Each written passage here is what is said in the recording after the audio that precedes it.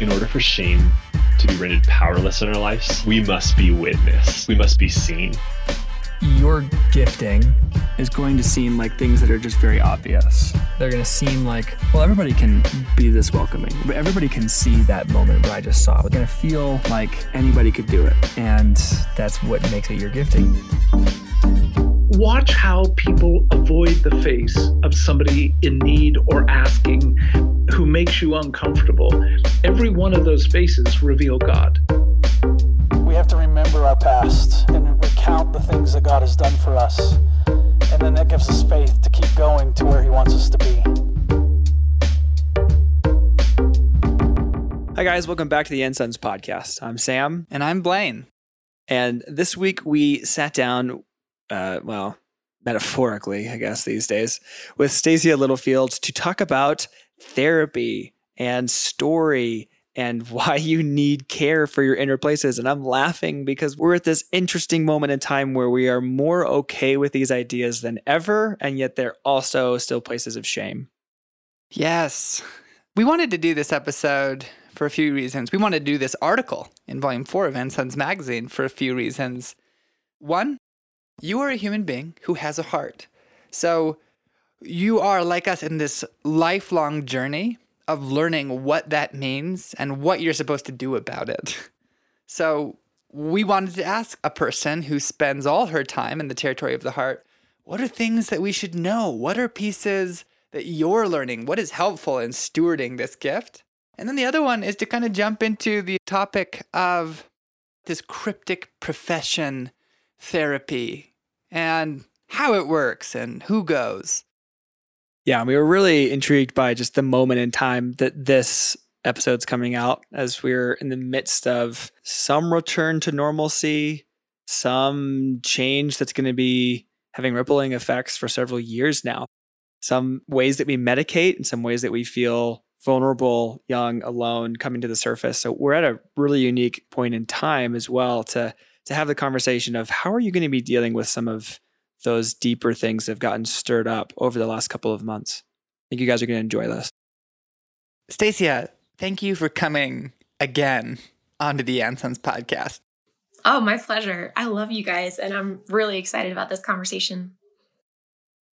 So are we. And this is actually the first time you've been introduced. So in the last episode that you were on, people aren't going to know it was you, but they might work it out backwards. And oh, that's fun.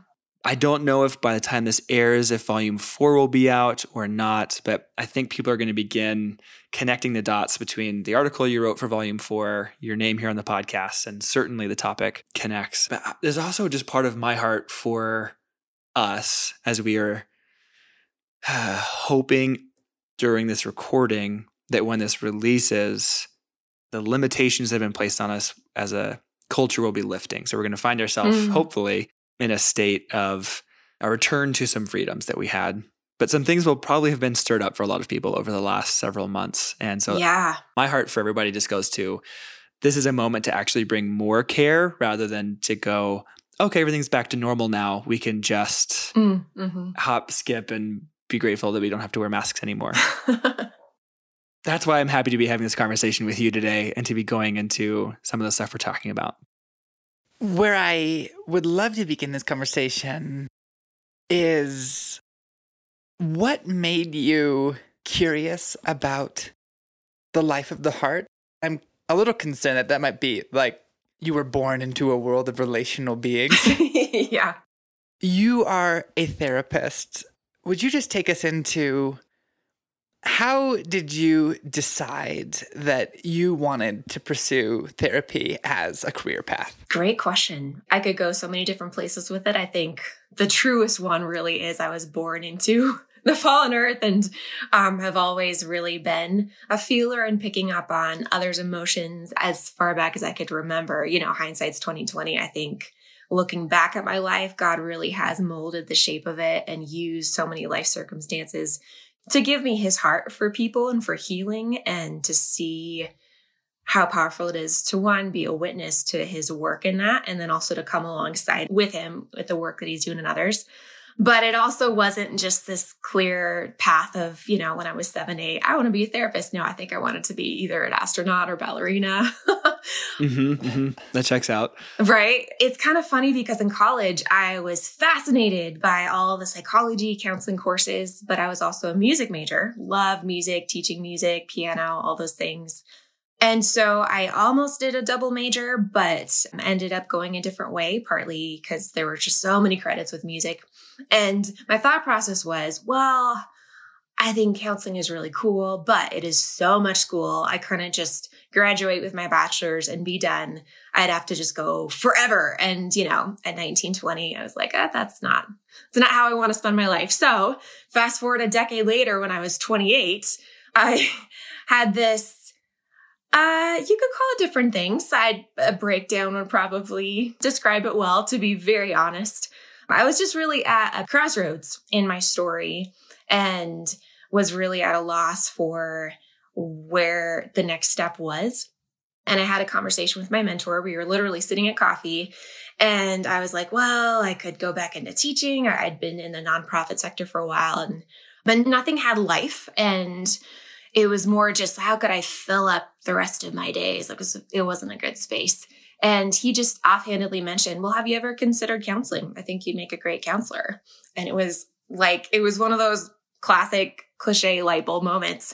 Hallelujah chorus. I was like, oh my gosh, why have I never seriously considered this before? I called my best friend. She was like, why have we never thought about this before? And then the process of the hindsight, like looking back at my story and seeing how God had so clearly in all these different ways pointed and prepared me, and also kept me from being a therapist a decade earlier, because I had to go through my own path of healing.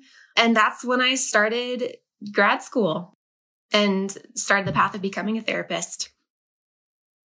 I love the music part of the story, which I knew, but somehow kept forgetting. Oh, yeah. Mm-hmm. The connections between those two are intriguing. Yeah, that would be a fun podcast. Definitely relates, I think. Mm-hmm. There's sort of a fun practice with having kids around that is translating complex terms and professions for a 3-year-old. I'm kind of curious if you had to describe to my 3-year-old daughter what a therapist is. Oh, what would you say? That's a great question. I love your 3-year-old. I probably would say to her that I get to sit with people and love them really well, how Jesus loves them to the best that I can, him through me. And we talk about things. We talk about things that maybe wouldn't come up in other relationships. And with kids or teens, we play games, and we get really comfortable with talking about what we're feeling, how we're hurting, how other people maybe have hurt us, and how to receive God's love and other people's love. Could probably define it different ways, but it's super off good. The cuff. It's very kind. And my mind immediately goes to, there's probably a lot of folks, even still, like afraid of going those places that they actually need the 3-year-old description. Okay, this isn't scary. This is not something wrong with me. Yeah. There's something worth honoring and entering into, so that, like, oh my goodness, to be playful, to create a safe place, and then to go to where God is leading. You mentioned this last decade had some preparing into it. And I think as my mind is actually going to the folks who are interested in becoming therapists themselves, there feels like in order to do that, this is like this unspoken sort of criteria that you have to like be endowed with some supernatural skill set or some supernatural wisdom. Like you have to become like Robin Williams in Good Will Hunting. Like you have to like be a veteran and be 60 and perfect. And yeah, right? Mm-hmm. And also perfect in your imperfections. Like it just... Exactly. Yeah, because that's more perfect. So as you are entering several years now into this, does it feel like you have to have all of the answers? Is there that pressure of like, I got to be just endowed with everything I need each time? Oh, that's such a great question. I think that's a lot of the internal work of therapists, especially young therapists in the field. And that's one of the things that with my grad program, and then also just through supervision, through consultation with other therapists, that is something that we talk about a lot. I think for me personally, really, I would say for probably most anyone who goes into this field, you really care about people. You're not just in it for the money. Sad surprise you are. Because the money's really, really good. Because the money's right? amazing. And definitely worth it. My gosh. Yeah. Not so much. But you go in because you want to, you want to help people. You want to change the world. You want to, and for me, even personality wise, I'm very driven toward that too. As far as perfectionism, or that's a lot of the internal work of my story as well, or being the oldest or wanting to take care of people. For people who are wanting to go into therapy, the stereotype, which is often very true, is people have been hurting from their past and they've wanted to help others with it. And so basically there's a lot of internal work that has to be done where it's like, okay, you do want to be excellent. You have all this training, you have supervision, consultation. You're not just going into it blind, but at the same time, you have to be comfortable with your own imperfections and with not having every single answer. And I think a lot of wisdom, there's all this information, but all the books in the world will not tell you what to say or what to do or what not to say or the space to leave or what to ask in the moment, every single client. So you have to be, and this is one thing that has stretched me over the years, you have to be okay with ambiguity, with the gray, with the mess of healing, because that will really translate as well to the people you're sitting with, to your clients. They will be able to sense that. Like, are you so scared of making the wrong move or the wrong thing? Or are you comfortable with like, okay, we're in this together. There is training, but no, I think that's a lot of the internal work of being okay with where you're at in your story, what you can offer, and how you also are not God and you are not their savior. Woof. Yeah, that process is a work in process. I think every therapist, even seasoned therapists, if they're really honest, they have days where they feel like an amazing therapist and days where they don't. And you don't want to, another piece of the work is you can't have the verdict on yourself be how your clients are doing, because sometimes you can be doing really amazing work, you and the client, and it feels like things are being uncovered and it just gets messier before it gets like, oh, now I'm perfectly healed, That's a piece of the process. Yeah. What a complex profession. Mm-hmm. Anything that directly interfaces with the human heart is going to have a level of messy before it gets better, it seems like. Yes. Mm-hmm. Well, and that's actually like really dignifying too for the client, for those folks who are going, there's a lot that's been uncovered, but it's messy, it's complicated. It seems like I don't have the answers for what's next. Mm-hmm. You're not going to someone that's somehow got you all figured out. It's not that you are then like put in your little bins. Like that complexity is actually okay and appropriate and dignified. And it's just like that. It's going to be okay that you're not the odd one out if things feel complicated or confusing in this moment. Yeah. And we talk a lot in therapy with therapists about some of the most powerful moments in therapy are when you are really real with how the client is affecting you and bringing it, we call it the here and now, it really into the present. And that can be used even to kind of call someone's bluff in the room to be like, I'm really experienced. Like you say that you're okay, or this area is all figured out or whatever, but I'm actually experiencing a lot of unsettledness about that. Are you feeling, I just want to check in with you. Are you feeling that as well? And because so often what you will kind of mirror, pick up on some of that client. And so I think especially when you're beginning therapy in grad school, doing internships, it's really distinguishing between, okay, is this my stuff or am I feeling the client stuff? And all of that can be brought into the room and be incredibly powerful, actually. And the client can feel really known, but it feels like a risk at first, I think, as a therapist. It makes so much sense. Mm-hmm. There was so much in the language that you just used that was actually black belt, even if it seemed simple, like feeling, moment, effect. And it makes me want to return to square one for a minute by way of orientation for our guys who, as Sam mentioned, may be coming out of a very tense moment and go, an introduction to the heart. 101. I'm intrigued by the things that a person ought to know about their internal life.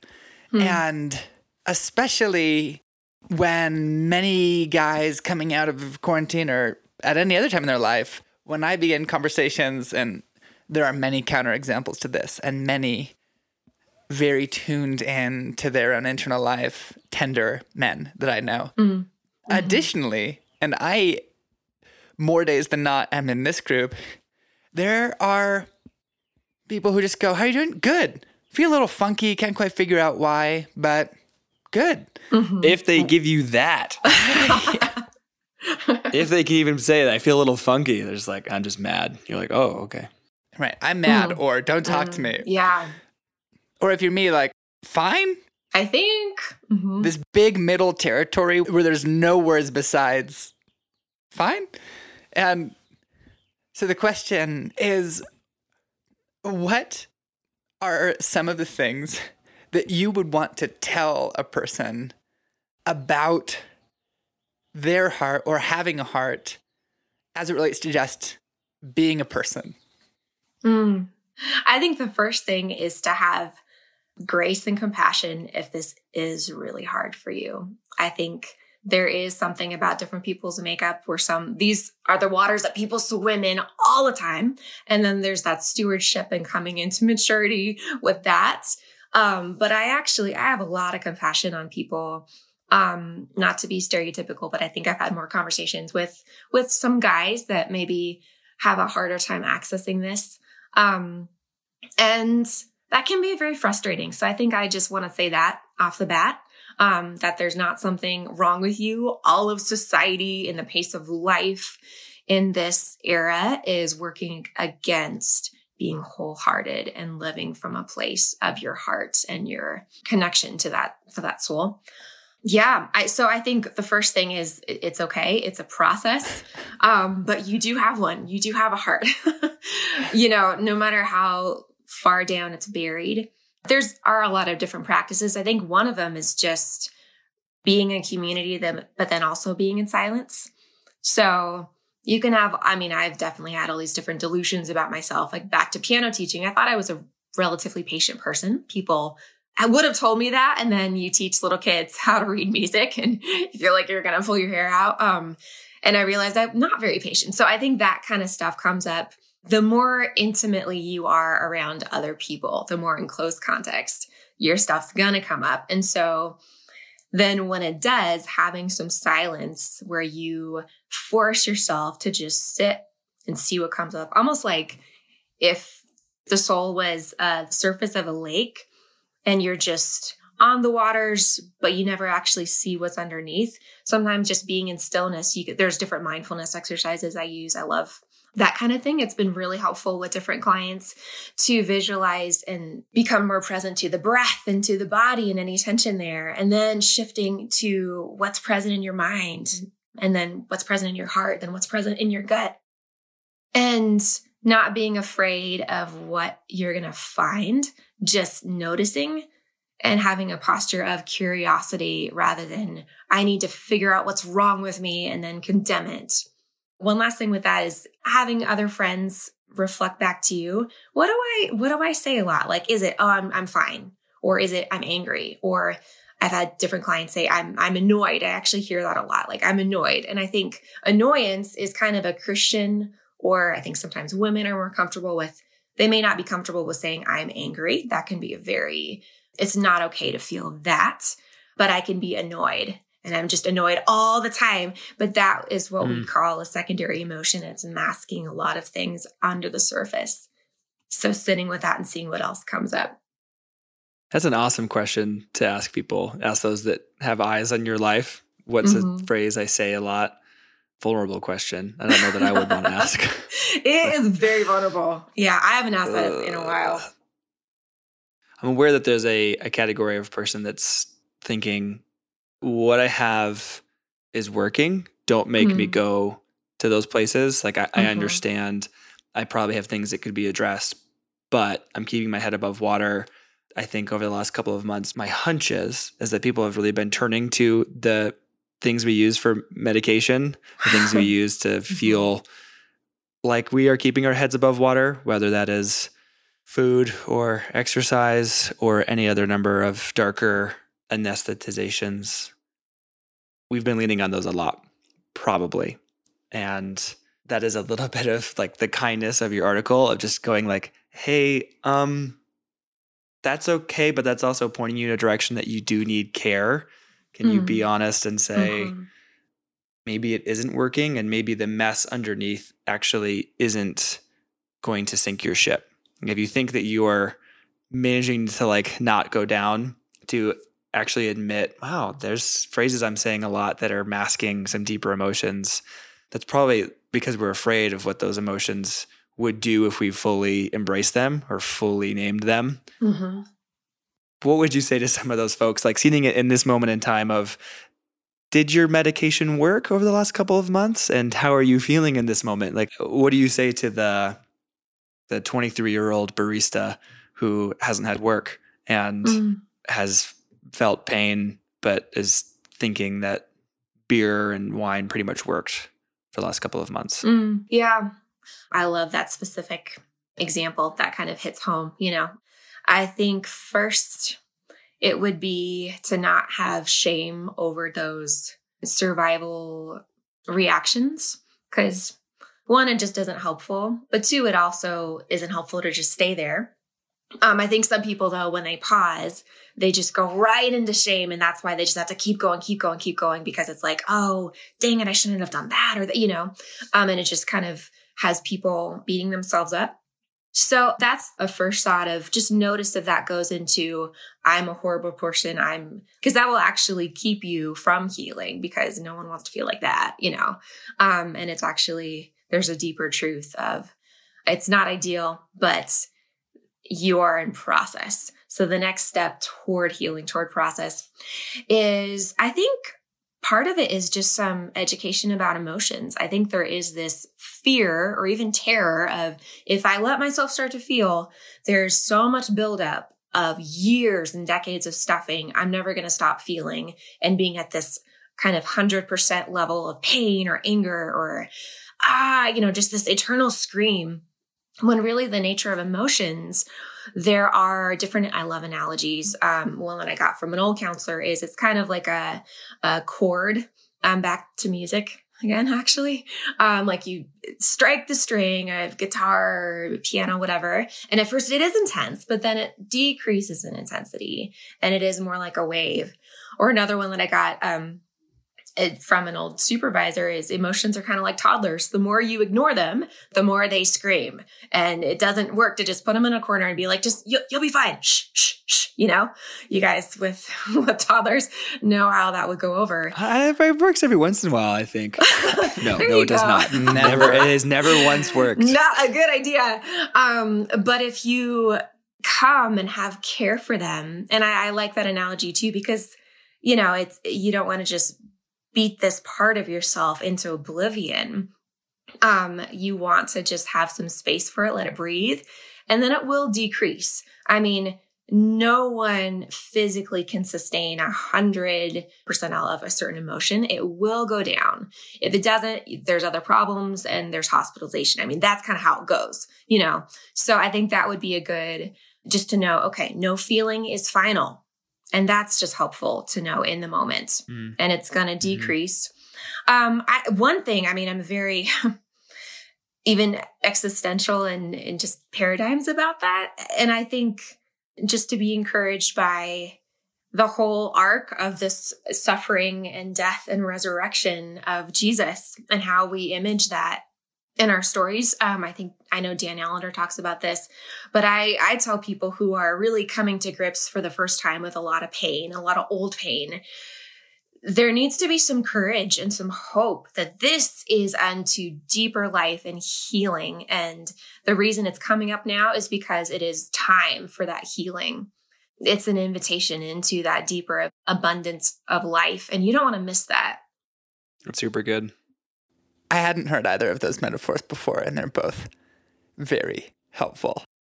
I'm intrigued by. There are sort of, especially in the ransomed heart world, 2 proverbs that orient a person to their internal life maybe more than others. And the obvious leader being 4:23, that guard your heart, it is the wellspring of life within you. Just this instruction that you have a heart and it is the source of all life, the epicenter of your being from which the life of God flows in you. And that's a very important piece of data, if that were true. And then the other one is Proverbs 25, which I think is so fascinating, and it gets translated many different ways, but it's the proverb that goes, "For the purposes of a man are deep waters, but a man of understanding draws it out." The word purposes for the blank of a man. What is it that's deep waters? And it is plans, strategies, designs, intentions, and it has this undertone of what you are trying to get in what you are doing is a deep lake. And it takes a person of understanding and the company of understanding to actually unpack what are your motives at any given moment. You mentioned mindfulness earlier and these combined rhythms of being with people and being alone. What are some of the other helpful tools that a person could use in tuning in to their own heart and simply discovering what's up there? Yeah, I love those as well. Those verses and those analogies. I think part of it is I see it as this type of vision that you can sharpen. And I'm very visual. And so another little analogy is one of, fun word, proprioception. So, right, common usage, of course. It's one of my favorite words, actually. I just stumbled across it a couple years ago when I was reading about this psychiatrist who worked with all these different brain cases. And proprioception is this perception or awareness of the position or movement of our body. So it's basically, we don't ever think about it, but it's like this sixth sense where I right now know where my hands are, where my toes are, what my arms are doing. And you don't think about it at all. It's very subconscious. But if you don't have it, there was this case where this woman lost her proprioception over a day, and she literally had to look down when she was walking because she couldn't tell where her feet were. Otherwise, she would just crumble to the ground. So it's this vital thing that we don't even know we have. And so this analogy kind of in the article about therapy is if we don't do that process of unpacking our soul and our heart, it's kind of like we're driving blind on the freeway, with a semi truck, and we might have the best of intentions. We might have a pure heart with it, but we could do a lot of damage to ourselves, to others.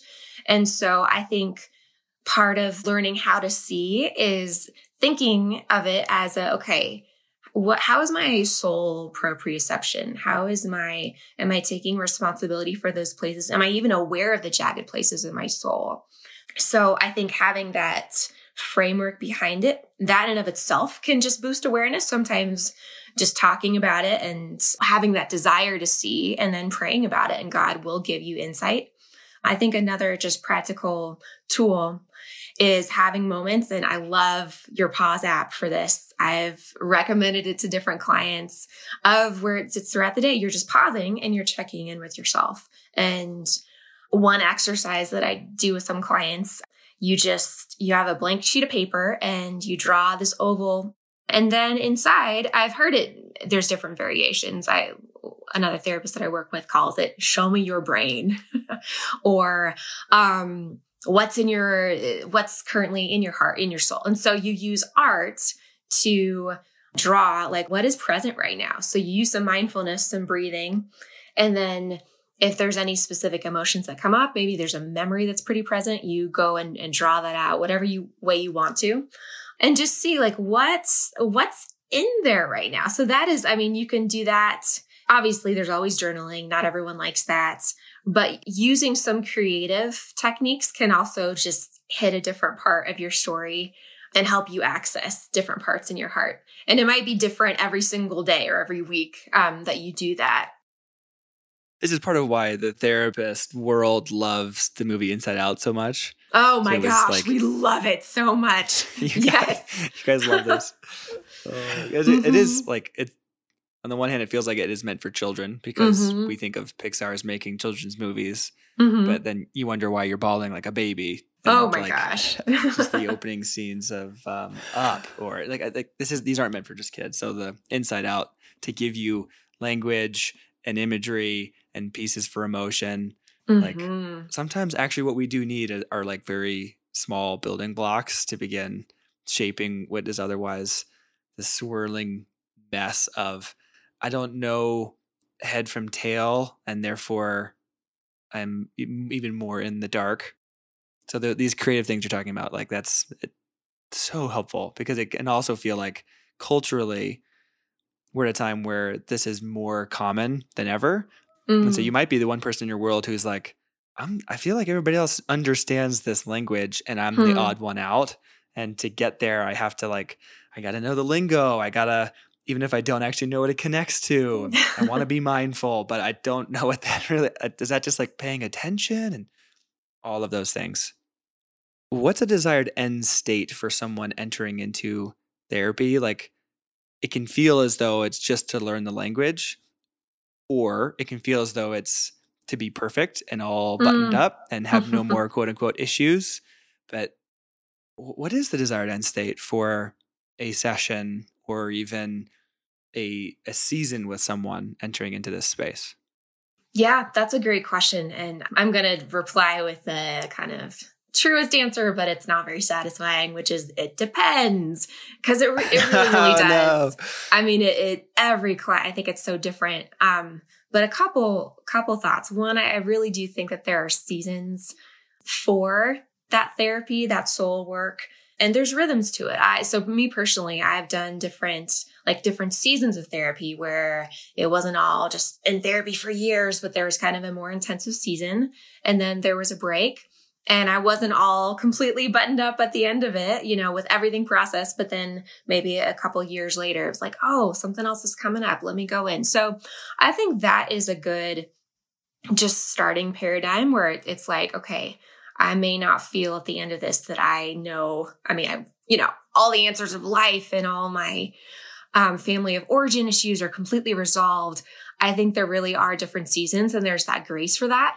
And it's okay to be like, oh man, I feel like I can't do anymore. And we've done some good work, but I need a break where I'm not in that more intensive healing space. And that's good. And that's okay. I think some clients, if they're coming in and there's a specific traumatic memory that is giving them flashbacks and nightmares, that's a little bit more clear cut. Yes and no, right? But we probably would be in therapy until those are more resolved and they can go through the day without these crazy trauma symptoms or going into fight, flight, freeze. So that is a little bit more like, okay, with trauma, that's what we want to do. But also with trauma, there's things that come up in that season and then maybe go along for a couple years and then something else comes up. And so it will always depend. I think one litmus test is you want to move toward inner stillness and being okay with sitting with your heart, with enjoying having a heart and moving towards being able to be connected with others and working through what gets in the way of that. So one of the core things of being human is we want to connect with others. We want to give and receive love.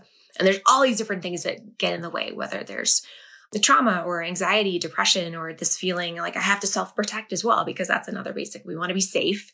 And so I think that's something to think about. Like, is the work I'm doing in this office with this person also translating out into community and enabling me to move towards, not arrive, but move towards abundance of life and being able to be in intimate relationship with others and give love and receive love unfettered. That's awesome. Unfettered giving and receiving of love. Mm-hmm. Wow. That's a great goal. Yes. Sam, would you say you're there already? Oh, yeah. Definitely nailing that. And therapists, of course, I mean, we've already established we're perfect. And so definitely arrived there. Why would I want the goal to be something I already have? That's not a goal. That's a thing I've got already. I am aware in this conversation that the way a person engages their heart will be maybe fundamentally influenced by a kind of background narrative, and even ones and engaging guys that I have heard in moments of pain go kind of like this of life is difficult, people can't be trusted, God is unkind. And there's the story. And I go, wow, in that story, of course you would cover and hide the tender parts of your own life. Fortunately, that's not true, but what are some of the key pieces of the background story that need to be in place for a person to begin engaging their heart? Yeah, I think a big thing is just realizing that we all have all of our different ages inside of us. It's kind of a weird thought, but that comes up again and again in my sessions and in my own personal journey and even in dear friends. And more, the conversation shifts to how young are you feeling right now? What part of yourself, like that voice, that phrase, I wonder if there's a memory attached to that. As you're feeling that emotion and you let your mind think back to a previous time, where does that feel familiar to you? And that often is a really pivotal and exciting, for me as a therapist, pivotal moment for clients, being like, oh, wow, this is connected to when I was 5 or 7 or, and I also I have an attachment framework lens. Really, it's how you give and receive love, how you are attached to other people. And that is formed when you're really young. So I think it's really important. And that's partly why we do some of those either art therapy techniques or there's some reparenting techniques where you go into an old memory and you connect first with that child whose needs were not being met, who maybe they were ashamed or there's some trauma there. And sometimes people even with the non-dominant hand, I encourage them to use a crayon or marker, whatever, make it super messy and write out what they were feeling or write out that memory. And if they're believers, invite the Holy Spirit into this and the Father's viewpoint, but then kind of write what they needed when they were in that moment as a kid with the dominant hand. And it's this moment of being comforted and going way back. But you have to connect with that child first.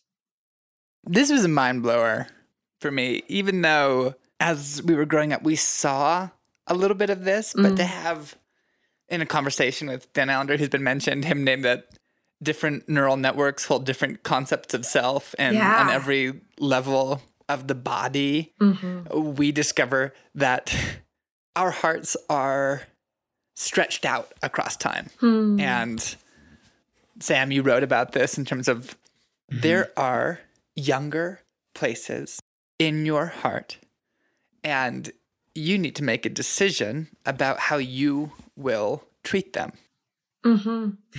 Yeah, I think in marriage counseling but also in an individual and trauma counseling, it can even help to take a picture of when you were 3, 4 or whatever age where a lot of stuff happened. And you stick that on the fridge. And whenever you feel like, I just want to beat myself up or I'm so frustrated at the patterns of thinking that started then that are crippling me now.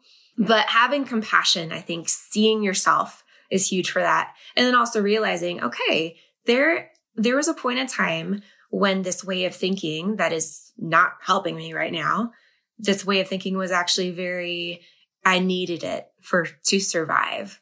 And to let that kindness and compassion come for that kid who was doing the best they could. Yeah, this is a whole category for me that I think at first I was a little hesitant with because it felt like, okay, here's a new therapy model that's it feels like it can be easily dismissed. Mm. And yet the more I've learned and the more I've even experienced the fruit of it, like the heart is mercy. Like what it actually, if you let yourself sit with it, you put that picture on the fridge, what you feel towards that younger you is really revealing. Like I remember almost every time we show clips of the movie The Kid at some of our events where the young, like 8-year-old self is back and the 4-year-old self doesn't like him very much. But when at the end of the movie, they meet like the 60-something-year-old self, his tenderness towards the youngest version, like he just looks at him and says, "It was so good to see you again." Like I almost am bawling every time at that tenderness and mercy towards younger places, that when we're really, really close to them and we feel like they're getting us into a lot of trouble or making us feel vulnerable, you don't feel really kind. But the further away you get, actually you begin to see like the beauty and goodness of that part of you. It gets a little bit easier. And so like that for me was the key that unlocked this understanding from being just like, okay, here's like a new model of psychology. Here's a new, like, I don't know how I feel about all of these things, to go like, oh, the fruit of it actually is really, really good. And the article I wrote for Volume 4 is just about a meal, a place. It was about eating Chinese food, longing for actually a particular dish. And I was like, I don't actually want that. Like that doesn't make me feel good. Why do I want Chinese food in the middle of Colorado? Like I've had it. I know what it should taste like. That's not it.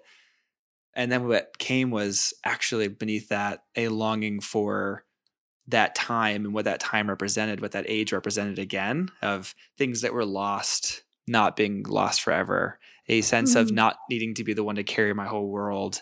I get all of these vulnerable things getting stirred up. And I was like, oh, if that's what this is about? Okay, I can have a little bit more kindness towards you. Like as soon as I told myself that I was going to go get this meal, I would just found myself weeping. And it was like I did not know this grief was here. I didn't know that relief would come.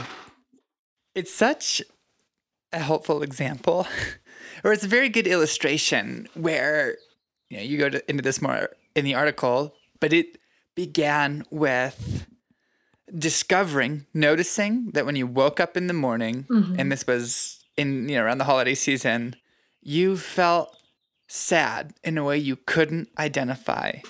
And by paying attention to your heart over time, which just meant like getting some solitude and asking the question, why am I sad? And letting over several days this thing come up of, oh, I am longing for an Eden lost. And it would be tempting at that moment to just dismiss it and go, yeah, that's life. Versus going, no, heart, you are built for things to be restored to you. And so I'm going to do the work of finding a bad Chinese restaurant, very much like the one that we went to when we were little. And bad is, relative, but yeah. Pretty bad. It was exactly what was needed. And then I'm going to invite a couple trusted witnesses to go, because otherwise it would be, if I'm going to care for my heart, I'm going to do it in total isolation and keep this private. But that would be a victory for shame. And going, no, there are a couple people who I don't mind being attentive to my story, and they're going to come and we're going to go do this thing as actually a pretty simple act of care, but actually kind of freed your heart to live the rest of that particular Christmas season. I know that for many people, there is an inflection point in the life of their heart that marks the beginning of their journey. But there are usually reasons we finally decide to pay attention to the life of our own heart and commit to what can be the difficult process of stewarding such a remarkable thing, especially engaging your history. I'm just curious for you, what was the thing or some of the things that allowed you to begin unpacking your own heart? Yeah. I think it was God's desire and his leadership and shepherding. I would not have gone to certain paths in my own healing journey that yielded an incredible abundance of life and really from death to life, but had some painful parts along the process. I would not have done that just for my own, I want to be self-actualized, It was really in my times with God, him leading me again and again and just whispering, I care about your heart. And during this one particular time, a couple years ago, or quite a few years ago now, actually, I felt like he gave me this verse, Psalm 51:6. And it says, "Behold, you delight in truth in the inward being, and you teach me wisdom in the secret heart." And that first just blew my mind that he actually cared about these things that were kind of hidden in different layers of childhood, young Stacia that needed healing. And for me, it would be so easy to be like, Lord, I'm decades later, why do I need to dig up this painful thing in order to heal from it? But my faith and witnessing his desire for my healing and the truth in the innermost parts, really it was a rescue. I mean, I'm picturing, we talked about some Disney movies with your kids, like the prince slashing through all these different forests, having all this, quote unquote trouble to get to these inner places of my heart and saying, no, this is there's treasure here. I created this. I desire healing for you. And that's really what saw me through my process. Like in my work, I hold on to God's desire and his vision for people and the hope that he's doing a good thing through that process.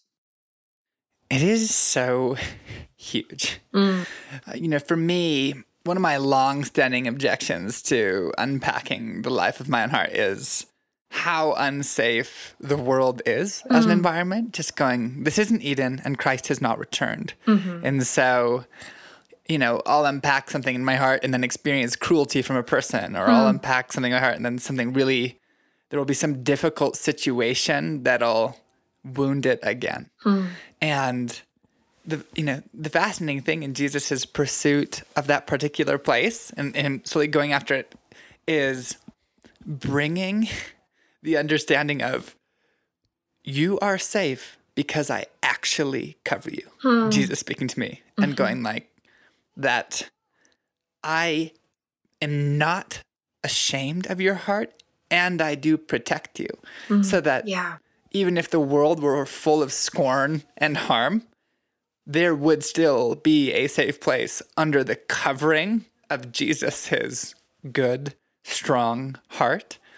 And it was actually transformative and continues to be, to go, because you get better at stewarding the life of your heart, and it is always challenging.